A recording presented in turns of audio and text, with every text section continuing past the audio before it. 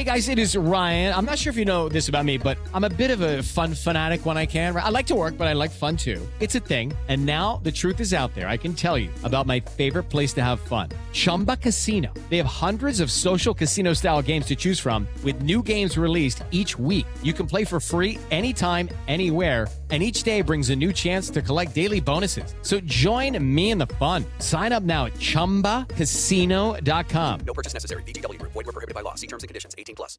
It's time for today's Lucky Land horoscope with Victoria Cash. Life's gotten mundane, so shake up the daily routine and be adventurous with a trip to Lucky Land. You know what they say. Your chance to win starts with a spin. So go to LuckyLandSlots.com to play over 100 social casino-style games for free for your chance to redeem some serious prizes. Get lucky today at LuckyLandSlots.com. Available to players in the U.S., excluding Washington and Michigan. No purchase necessary. VGW Group. Void where prohibited by law. 18+. Terms and conditions apply. Hey guys, it is Ryan. I'm not sure if you know this about me, but I'm a bit of a fun fanatic when I can. I like to work, but I like fun too. It's a thing. And now the truth is out there. I can tell you about my favorite place to have fun. Chumba Casino. They have hundreds of social casino style games to choose from with new games released each week. You can play for free anytime, anywhere. And each day brings a new chance to collect daily bonuses. So join me in the fun. Sign up now at ChumbaCasino.com. No purchase necessary. VGW Group. Void where prohibited by law. See terms and conditions. 18+. Hello and welcome to a brand new episode of Cricket Beyond Borders. I am your host, RN Surana, and today we'll be previewing Ashes in this episode. I am delighted to welcome my colleagues at Gorilla Cricket, Tony Bishop, who is an avid follower of Middlesex, a senior cricket writer and a commentator at Gorilla Cricket, and Messi Jez, who lives in Perth. He follows the fortunes of the Australian team and he used to live in England back in the day. First of all, how are you? I'm in fine order. I'm looking forward, first of all, tomorrow to the World Test Championship, then to the Ashes. It's a huge summer. I'm thrilled and excited, but a little saddened by the fact it's compacted into such a short time frame. And I think there will be prices to pay for the bodies of some of the cricketers who are being asked to do that. But nonetheless, genuinely excited. Great to be here too. So I'm well. I'm a bit damp and cold. I had 6 inches of rain in the last 2 days, after none for 6 months, basically. But cricket is the great joy of the Australian winter for me. The Test matches in England start around 6 o'clock in the evening and go through to 1:30 in the morning. So that's perfect evening entertainment right through June and July for me. So I'm thoroughly excited, and I feel more doubtful about this series than I have any for a long time, to be honest. Interesting. Wonderful to have both of you here on this episode. And as you rightly mentioned, Tony, we have some high octane cricket on the cards. The buzz around the Ashes has been archetypal, and it is tailgating the World Test Championship. The hyperbole has been a common theme. Shots are being fired from both ends as far as the build-up to the Ashes is concerned. Nathan Lyon has predicted a 5-0 rout despite the Aussies having He's not the new won a McGrath. having not won a series in 22 years in England. And on the other hand, Stuart Broad has undermined Australia's Ashes victory in 2021, which coincided with the pandemic, saying it does not count in his mind because COVID-19 restrictions made it impossible to function normally during the series. I don't think that's done a lot for Broad's credentials as a pundit. Certainly but it not has his popularity in Australia. Well, I think it's just put up his stock as comedian very, very quickly. Well, I'll tell you one thing. He was having a laugh, and everybody else sort of had a laugh with him. I think so. One thing that is interesting there is that one of the things that I think is possibly true these days, particularly since the sandpaper gate and all of those things, and the Justin Langer moving on and all of those kind of stuff, is there's a general feeling that cricketers now, because they play on the world stage in so many franchises with each other, that somehow to a certain extent the edge, certainly the nastier edge, is not quite what it was. And what is quite interesting is I think those two comments have been made by two players who tend to be outside of that that sort of franchise bubble where they all play with each other. Uh, yeah, I think there's a it bit may of be that, coincidence, Tony. but could well be true. Well, yeah, I do think the change in personalities has helped. Um, but I also think there's just a better appreciation of how no matches are won in the newspapers, and it doesn't matter what you say, uh, it's your play that's going to make the difference. Yeah. And especially the English tabloids, but the Australian tabloids aren't much better in terms of picking up something and making something out of nothing. And I think the exposure to social media that a lot of cricketers have had and then pulled away from makes them realise how vitriolic and damaging all that stuff is. And they thought, well, why bother? Why bother? Trash talk before major sporting events has always been a way to get column inches. These days, click-throughs. Yeah. But the fact is, some things in life never change. I am delighted to a certain extent that a little bit of niggle and friendly rivalry. There's nothing wrong with that, as long as you can Yeah. shake hands at the end of it Yeah. and feel I go back to the spirit of 2005, which at the end, the image of Shane Warne shaking hands with Flintoff and that wonderful picture. I don't care how hard fought it is. I don't mind if there's a bit of edge, a bit of niggle, a bit of sledge. It's all part and parcel. Just don't take it off the field. And Brett if you Lee, I achieve think that, it fantastic. was. Brett Lee, Yeah. yeah. Brett Lee on his knees with, I think it was Flintoff Oh, it was consoling Brett him. Lee, was it? Yeah, I thought it was Shane Warne, but yes, definitely. Yeah, and another bone of contention ahead of the Ashes has been Sussex inking a deal with Steve Smith. The short stint.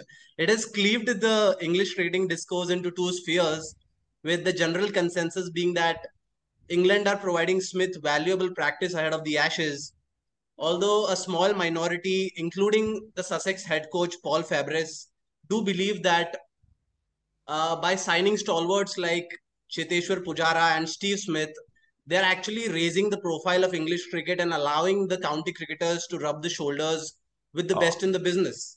you had Smith, Pujara, and Ollie Robinson all playing in Division Two of the County Championship. Brilliant, fantastic. That's exactly what you need. And in Pujara's, well, we talk about the Ashes, but in Pujara's case, it's 100% genuine, I think, affection and joy of playing for them and how well he does it. Personally, I don't mind it. I know what Farbury said. And sure, Smith needs to get himself in some nick, but the county championship benefits, the quality of the cricket that's played in the county championship benefits, Sussex benefits. He puts bums on seats. Genuinely, to me, it's utterly reasonable. No worse than Ravi Ashwin playing one game for Surrey. Admittedly, he took 672 or something, but he did it. He did it purely short-term deal. I think English counties should never turn down, even on a short-term basis, the opportunity to get the genuine top players of the game. And if why shouldn't they do it ahead of a series? Everyone wins in my book. There's a couple of dozen Australians playing county cricket at the moment. And I think it's good for their development as cricketers. In the long term, that makes for better Test cricket. And it's great for the counties. I mean, you look at people like Chris Rogers and Justin Langer, who spent years and years grafting out runs At in Middlesex. county cricket. Yeah. And, they became much loved members of the counties they played for as well. This is a short-term deal, but it's true. One thing that Smith said that I do believe is that he just wanted to play cricket, and he didn't get a stint in the IPL. So he would have gone and played club cricket or league cricket or anything to get a game, I suspect, because that's what he does. That's who he is. Didn't they have like a 7-hour training session of which he spent about 6 hours just refining his batting technique? And then he went to the nets afterwards. Yeah. So I think it'll work. Labuschagne has been knocking out runs for Glamorgan again. Interesting enough in Division Two. Smith, Nisa, who I think probably will get a look in the Ashes. I'm sure we may well come on to that. Marcus Harris didn't get the call, I don't think, but he's been doing a decent job. Always has for Glamorgan, even though he was described as mediocre by Justin Langer. Probably one of the reasons Justin Langer's not there anymore. Um, yeah, it's like I said, everybody wins. I'm just a little sad that by and large it doesn't work the other way with the Sheffield Shield. I Yeah. know there's Sheffield timing Shield. and other things go on, but I think it is a pity Yeah. from an English perspective we don't get more players going there to play in that. Yeah, correct. England is one of the few countries which makes a provision for overseas players to be playing in their domestic competition. So I just want both of you to shed a light on the financial implications and the crowd turnout factor as well. Do you mean for county cricket or for the test matches themselves? I mean, what kind of an impact does a Mohammad Rizwan playing in the county championship or Pujara turning up for Sussex has on the crowd factor? Because from what I gleaned out of match reports and the Twitter discourse was that the crowd was decent, the turnout was quite remarkable when these guys were on the field. Yeah, I Yes. think you've got to look at two things. One is the attendance at the game. You've got to look at the streaming, and you've got to look at the global attention that it also brings. Um, I also know, without giving, as a regular attendee of Middlesex's board meetings, not board meetings, but when they open it up for members and stuff, members meetings, if you take an Ashes year generally, then the central revenue generated from the ECB to the counties kind of trebles in an Ashes year and an India year, and it is less everywhere else. So when you look at pure finances, those series are hugely important. I think it is just one of we've had many great. As you mentioned Chris Rogers, and we had Adam Voges for years as well. Yeah. Who, God, I wish we had him now. Admittedly, a 10-year younger version, but he was magnificent. We had Umesh Yadav last year playing for us from India. Absolutely terrific. Rahani had a great spell at Hampshire. I think you've mentioned Pujara. You look at Rizwan Surrey came with over. Hashim Amla for all those Hashim years Amla, too. sorry. So cricket's a global game. Look at football. Take a look at football. If I look at any single Premier League team, typically you'll have 3 English players at most. Sports becoming more global. Cricket very much the same. If it's the best players putting bums on seats and expanding the game so that people in Australia are interestedly watching Sussex playing Worcestershire on a county stream, all the better. It cannot. I don't see how anyone in that deal loses. Messrs, what do you reckon? I agree entirely. I think the Sheffield Shield is a little different in that uh, there's only 6 Sheffield Shield teams, so there's a limited availability and there's strong competition for them. I think, without being too derogatory of county cricket, that probably the general standard of Sheffield Shield cricket is quite a bit higher than county cricket without the overseas players. But the other thing is the structure is such that they only play 5 games, generally speaking, 5 games very early in the season. Then there's a big break for the Big Bash. Play 5 games at the end of the season. So there's not a lot of continuity in there for someone. And one of the things, particularly say somewhere like Western Australia, it's been really successful, has been about team building and consistency within the team. And frankly, you'd be struggling to get into the West Australian team at the moment. They've won Mm. the Sheffield Shield, the Big Bash, and the One Day Cup twice. Sorry, this year and the previous year, both of them. And they've got bowlers who would probably get close to getting an English Test spot who can't get into the West Australian side from time to time. So it's a different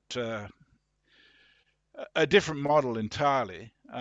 But that being said, we certainly have had the privilege of some wonderful cricketers. I remember watching Barry Richards play at the WACA for Oh South yeah. Australia. Tony Locke captain Western Australia at that time actually.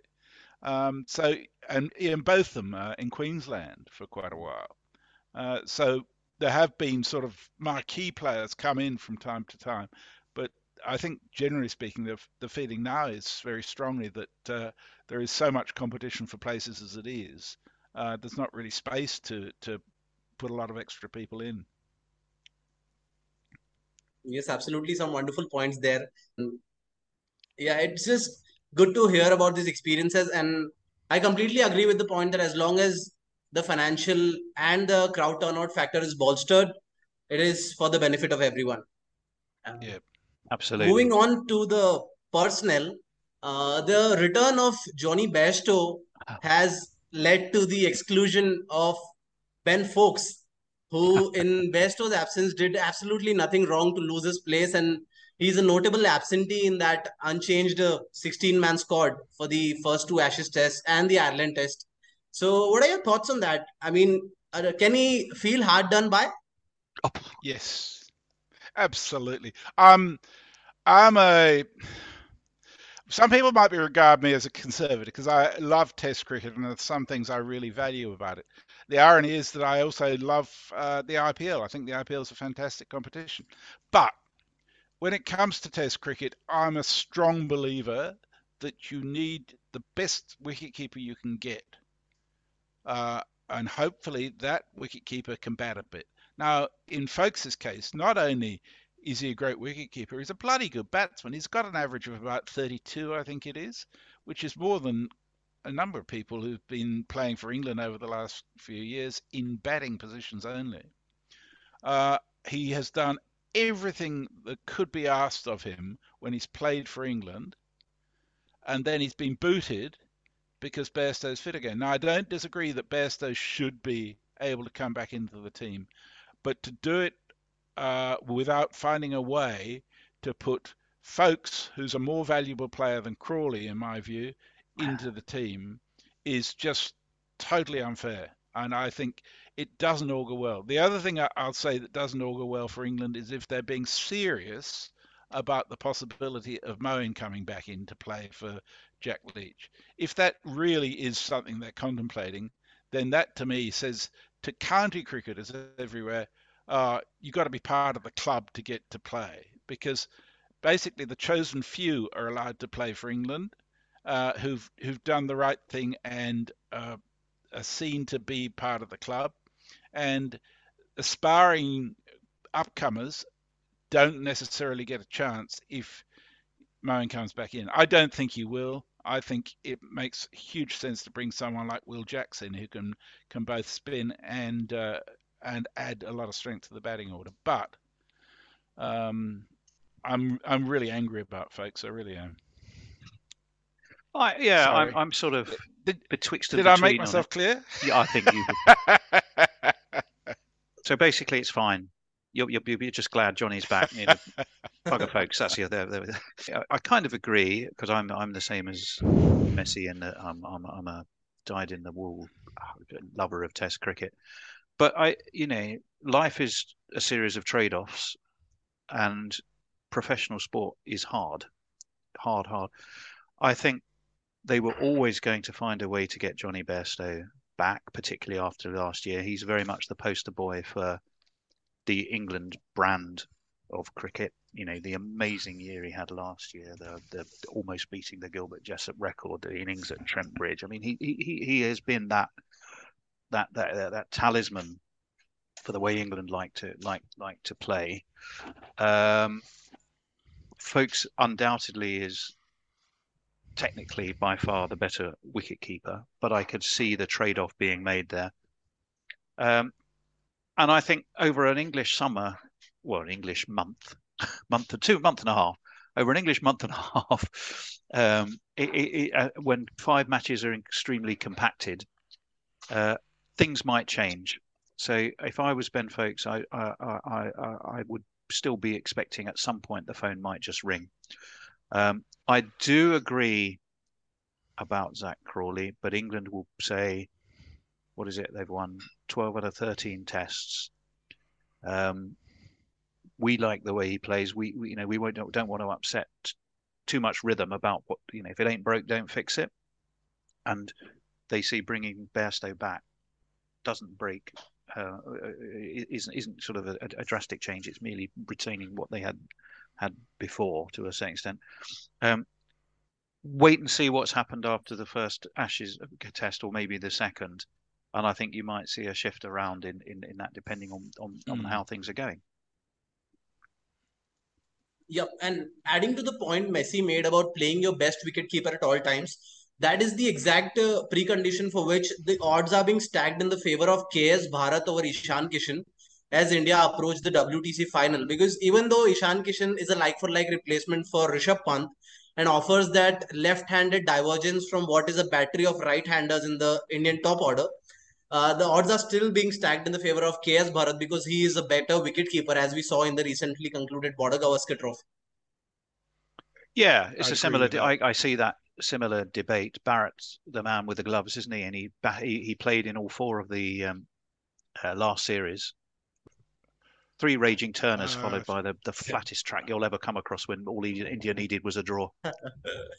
But yeah, I got a feeling they'll stick with KS Barrett for the Oval, but I'm Yeah, less an and expert in Hatfield. playing your best wicketkeeper gains even more significance in England because of the wobble factor that happens Mm. when the ball passes the stumps.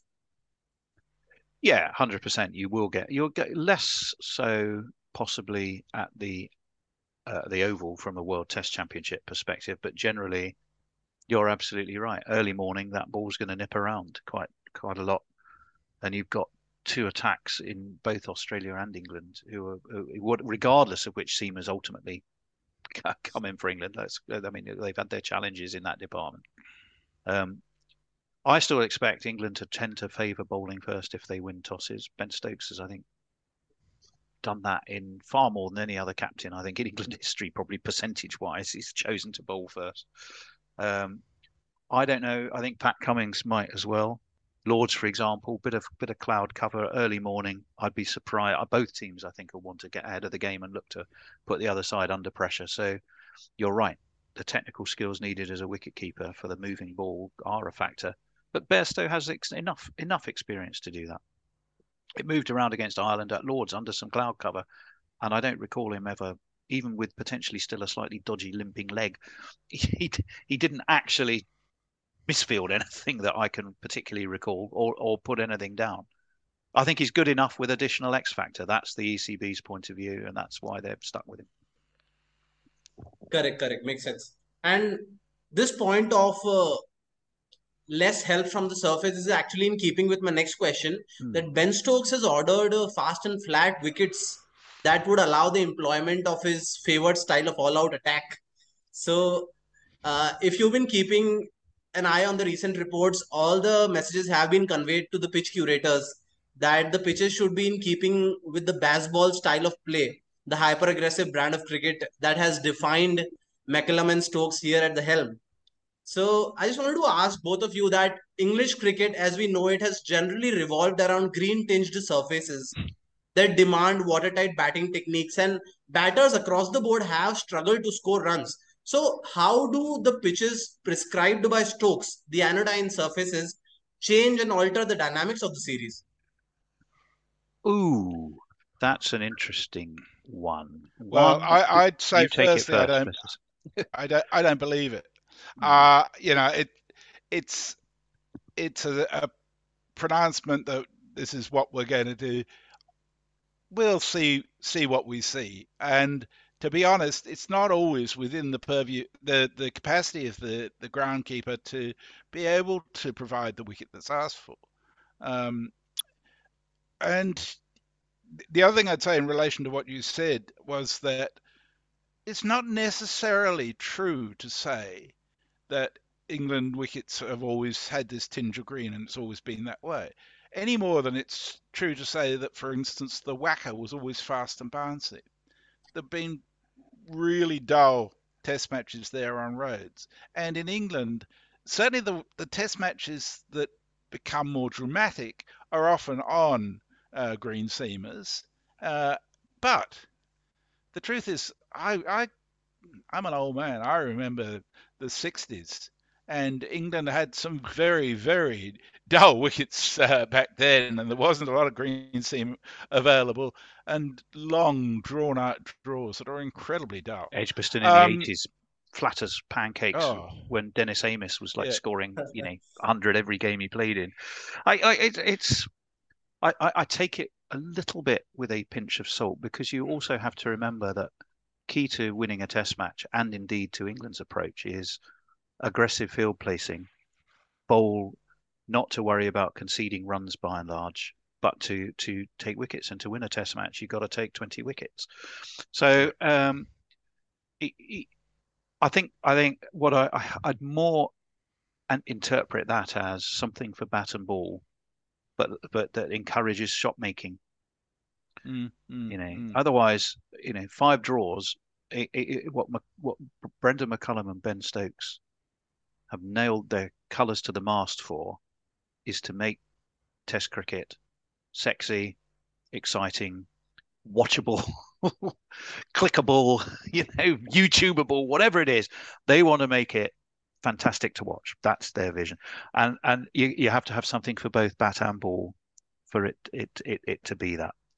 So I'm not Yeah, expecting feather beds. yeah, no, I don't think. no. Well, the other thing I'd say is that he's asked for shorter boundaries at 59 meters or whatever Mm. the minimum is. Um, I mean, two things about that. Firstly, I think that could actually uh, favour Australia more than England because England had no problem clearing the boundaries last summer, and shorter boundaries will just bring them in reach of more of the Australians, I suspect. Yeah, you could Um, shoot yourself in the foot from an English perspective, couldn't you, yeah. in that one? But the Tell you other what, thing is, I'd be really disappointed if that's the case because I like a ground where you can run three.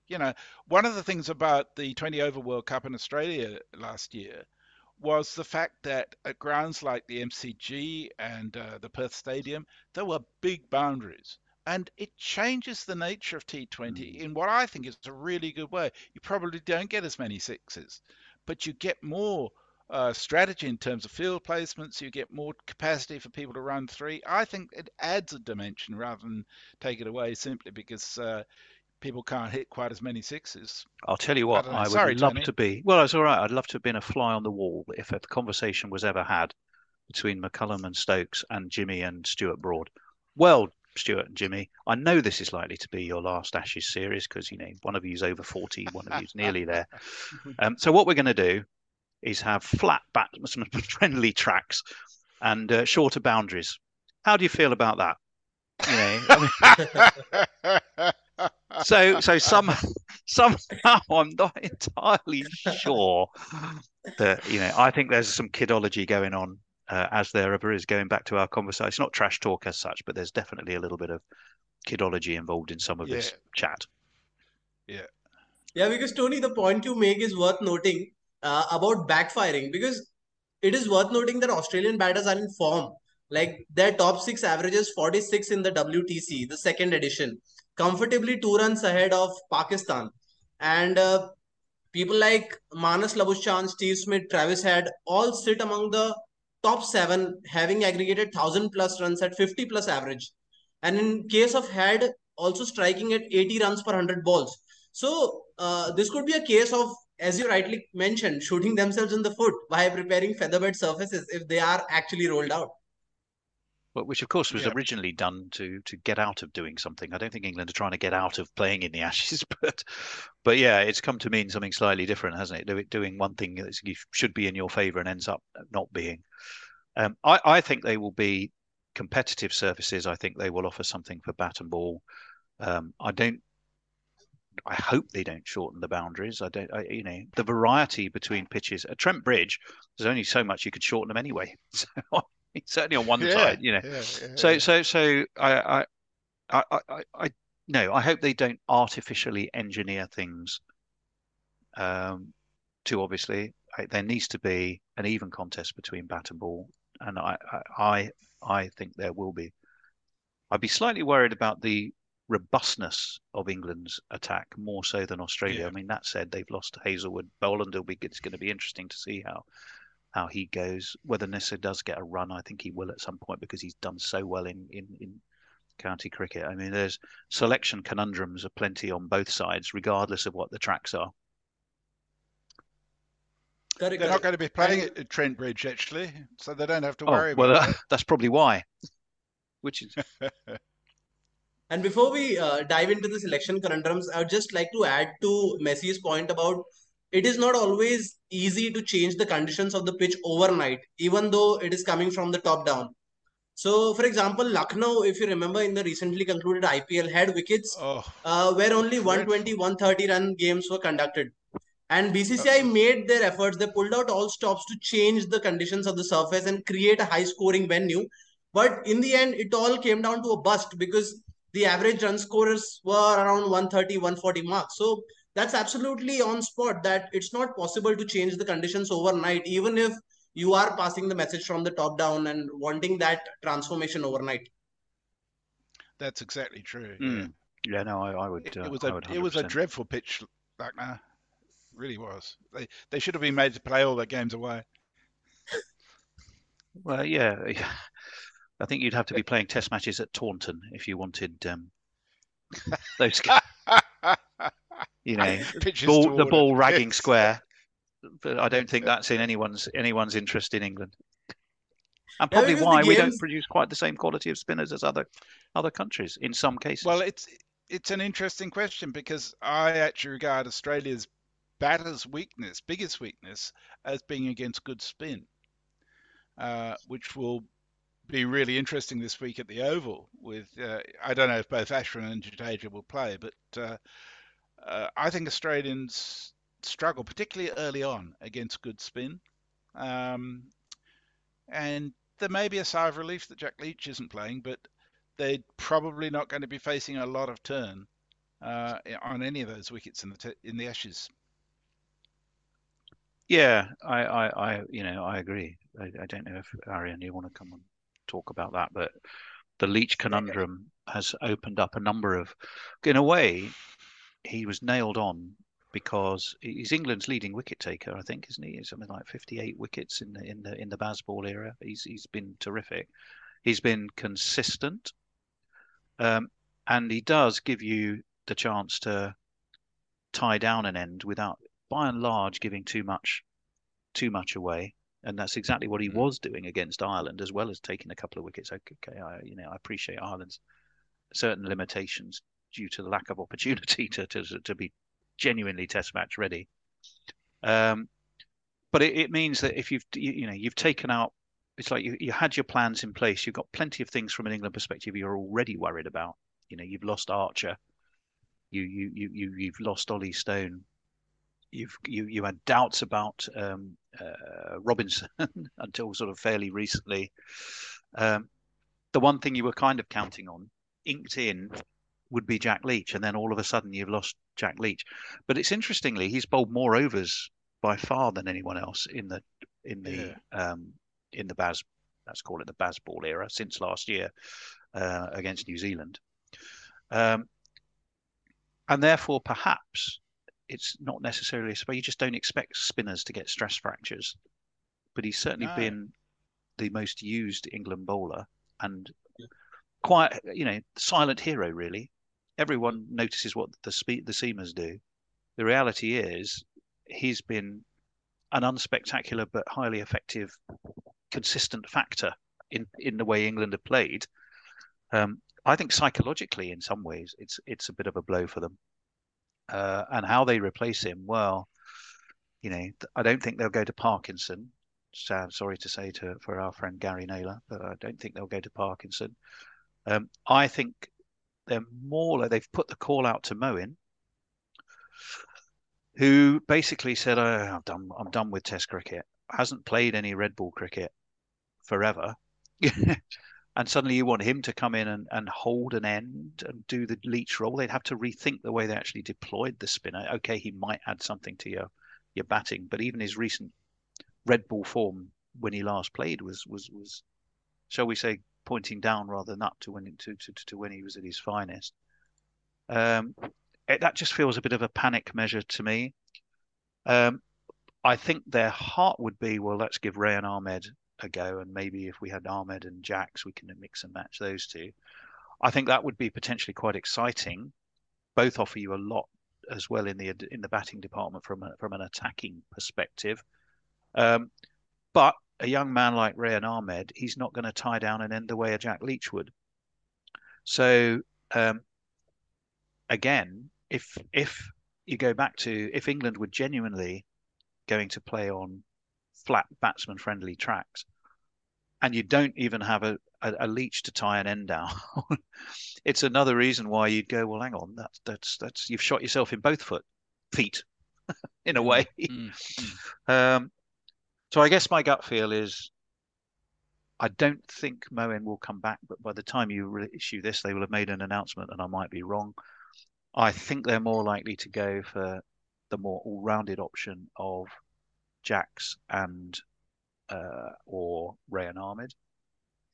And a lot of this, the mystery factor that no one is fully sure about is, does Ben Stokes play as an additional seamer, or is he just batting only? Everyone who watched him against Ireland at Lords, every time he went to field, you thought, oh Lord, he's gone down. Oh, look at that. He's hyperextending his tendonitis in his knee and, all this kind of stuff.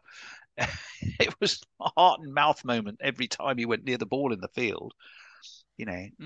First captain, I think, to win a test match ever without actually batting, bowling or keeping in the entire test match. So he's clearly looking after himself.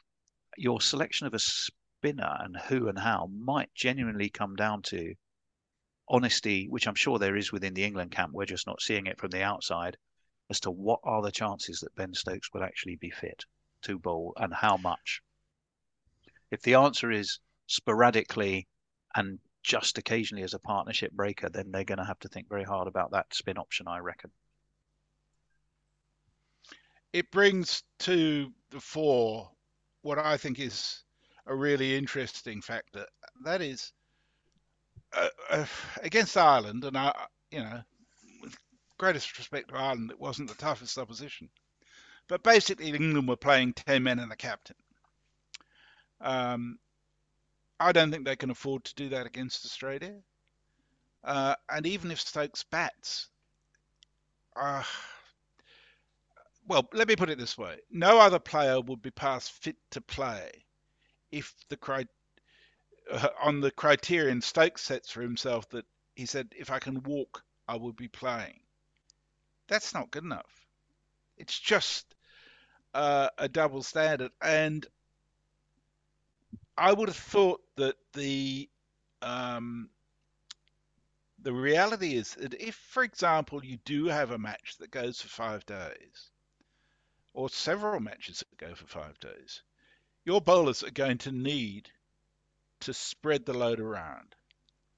And particularly without Jack Leach, who, as you say, bowled more overs than anybody else, even if you have someone like Rayan Ahmed or Will Jacks, it's unlikely that they'll bowl to the same extent that Leach did.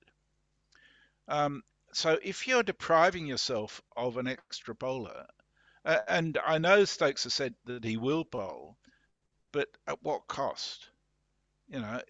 Is he actually going to damage himself further by bowling when he's actually not fit to do it? He has to have a cortisone injection to bowl every time. My judgment is that unless he's fit, they should actually leave him as non-playing captain on the edge of the field and put another seamer in there, or another all-rounder at least, who can bowl some pace. Because otherwise, I think they're making it really hard for themselves. Spoken like a true Australian.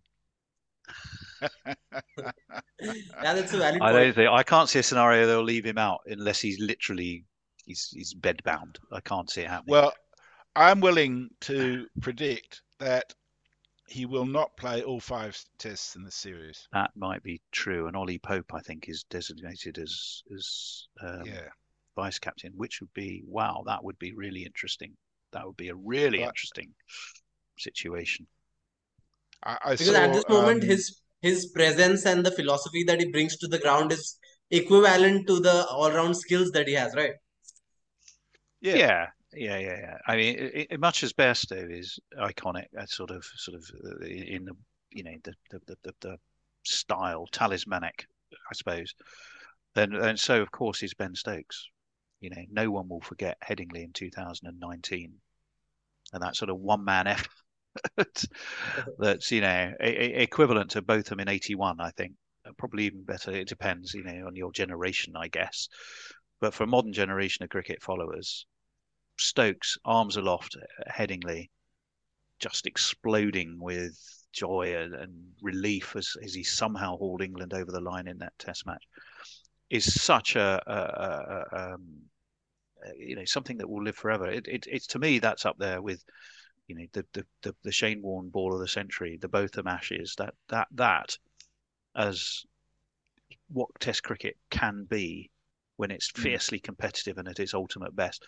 And Ben Stokes is there. So apart from Messi, I don't think you'll find a single Australian who would go, I think, we'd rather Ben Stokes was in the team, not out of it. I think they'd all be happiest if Ben Stokes wasn't in an England team and never do what is going to please your opponents.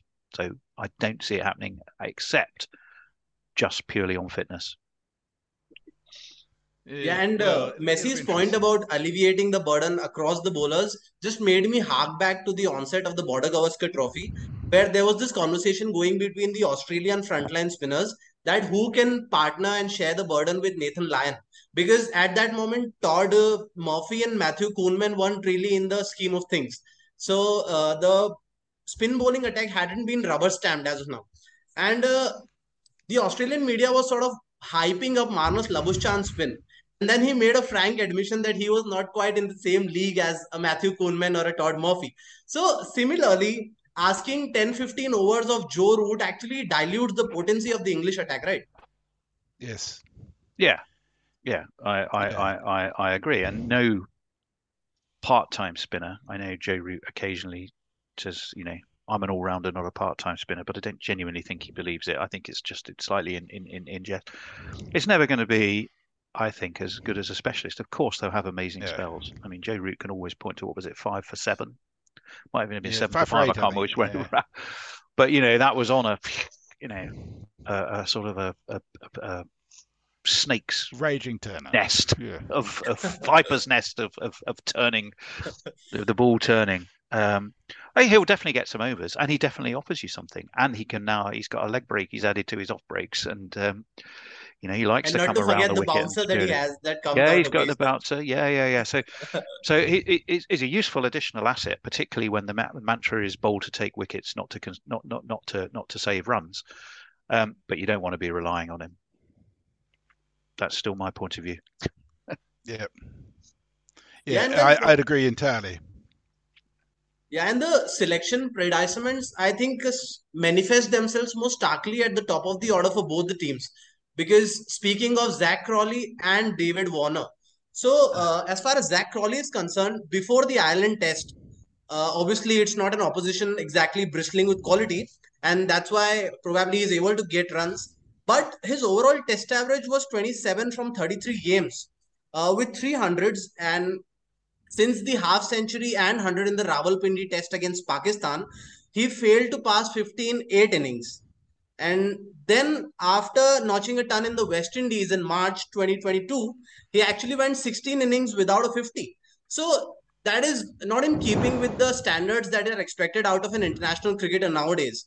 McCullum and Rob Crowley actually echoed their sentiments that we are not expecting consistency from Crawley, which actually made Nasir Hussain scratch his head that what are you exactly talking about?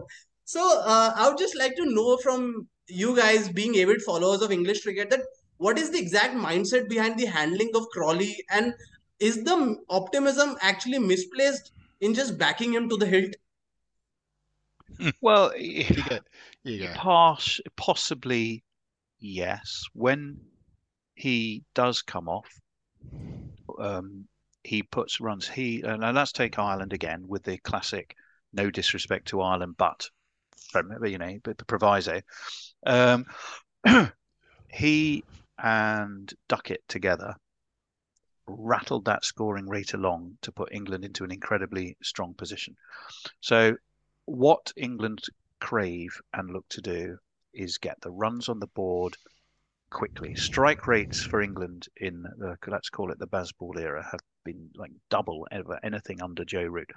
They want to attack from the off with the bat. They want to give their bowlers the maximum time to bowl the opposition out. Crawley, when he does come off, is well equipped to do that, as is Ben Duckett. It's why a Sibley or a Burns ultimately we went by the wayside. Although I think one could argue technical issues with both. I think possibly they've been in previous eras 100%. Crawley would not be still there. I just feel they believe if he comes good once every 3 or 4, that still helps them to achieve that objective. And so they want to stick with him. I reckon people will divide themselves into 2 camps: dyed-in-the-wool traditionalists, where I'm looking at one now from where I'm sitting, and those who are slightly more adventurous. I think McCullum, and with him Ben Stokes, will take the more left field option on occasions if it's all about attacking. What can we do to be more attacking? What can we do to put sides more under pressure? And I think they see Crawley, although flawed, as able to help them do that. Yeah. Fair And point. go back to looking at the record with him playing, even if his own contributions have been patchy. Yeah, I think there's a couple of things with Crawley. From Stokes and McCallum's point of view, when they first set on this path, one of the things they sought to develop amongst the England players, and have done very successfully, is removing fear from their agenda, so that if they didn't score runs, it wasn't going to mean that all of a sudden they were no longer likely to be picked. That they had some sort of future with the team, even if they got out for a low score, but they were trying to follow the agenda. And I think that's worked really well for them over the last year. But I saw McCullum being interviewed in the lunch break on the first day of the Ireland test by that short-haired bloke from Sky, whose name I can't remember. But Ian Ward? Yes, it may well have been Ian Ward. And it was, my sense is that a lot of the cricket press are very English cricket press are very deferential to both McCullum and Stokes because of the success they've had. And as a result, tend not to push too hard on things that may be really tricky. And McCullum's answer in relation to Crawley was that he has huge potential. He plays some beautiful shots, which he certainly does, and that he can come good, basically.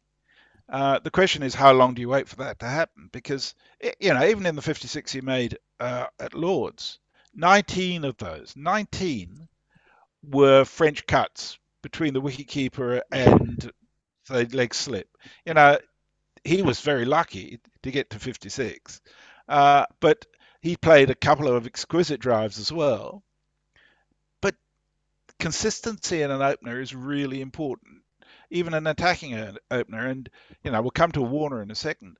But Warner's history has been one of being an attacking opener who has a good defence when he chooses to use it, and has therefore got through those times and then gone on to accelerate, rather than thinking you have to hit every ball for 4. Now, I'd say over the last year, that's gone out of his head a bit, and it'll be really interesting to see what happens at the Oval, because I think that will set the stage for whether or not he plays in the Ashes.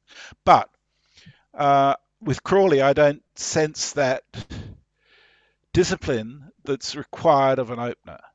No matter how attacking the team mantra may be, there are things you need to do as an opener, and one of them is to get the shine off the ball and weather the early stages. And I mean, England's had a massive problem with that over the last 4 or 5 years without any doubt at all. So that Root has almost ended up as an opener a lot at the time when he was batting at 3. But I just don't think you can keep saying Crawley can stay there and we won't give anybody else a go because we think he's got potential. Warner, well, I don't know, but Warner's a fascinating one to me. I'll tell you why. yeah, Because he's kind of put pressure on himself. He basically has said, I want to go, I want to retire. I want to retire under my own terms. And I want to do it at the SCG. no, I think, again, in much the same way as any Australian would be happier if Stokes wasn't in the England team. I think most English fans will be happy if Warner's in the Australian team, if only for the fact that everybody wants to see the next round of Stuart Broad versus David Warner. yeah, Broad's he'll be coming around the wicket to the left-hander. At Lords, which I think is the second test, you'll have the slope working either for or against you with that scenario. Everybody wants to see it. It's still it's the Ali and Foreman of yeah. cricket in their both in their latter years is two old stagers slugging it out who've got previous history. Everybody wants to know how that's going to go. However, if he gets some early failures, I say the first two tests, I don't think Australia will be patient into the third test as far as David Warner's concerned, and he won't get Before his wish. before the IPL, I thought Warner should be out of Test cricket altogether.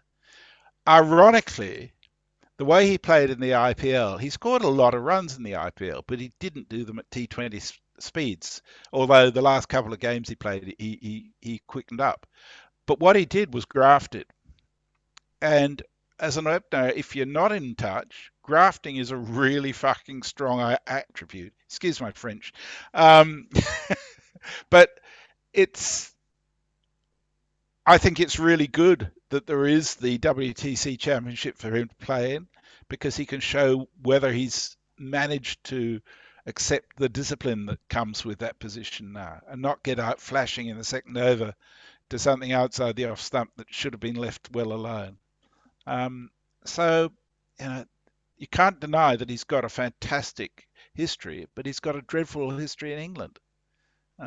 So Yeah, should he I be go there? I go I along don't with that. know. I think yes for the first two. Let's see what happens. Bit Yeah, and I Crawley like. He's the strongly Australian concur with Crawley conundrum. Messi's view that eliminating fear has been the underpinning behind the baseball philosophy. Because if you guys know about Paddy Upton, the mental health conditioning coach who won India the 2011 World Cup, he has always maintained that fear of failure and performance pressure are the two single biggest hindrances to elite performance in cricket. Hmm. Well, yes, and psychology in sport as the extra 2%. You have to have the technical ability, you have to have the determination, you have to have the physical fitness, you have to have all of those other things. But psychology in sport is always a fascinating aspect of being able. The belief that you can do it is huge. And Australia have always, both sides will use that. And the Ashes is because it's such a under the microscope event or series of events, depending on how you want it, it always brings that to the fore. I go back to Yeah. Steve Waugh and mental disintegration. His whole approach over England was, at the end of the day, they're soft. I remember, I can't remember Messi, who's got a longer memory than me. Who was it? Who said the England side who famously somebody said they can't bat, they can't bowl, they can't field. And when they went to tour Australia and actually won, didn't they?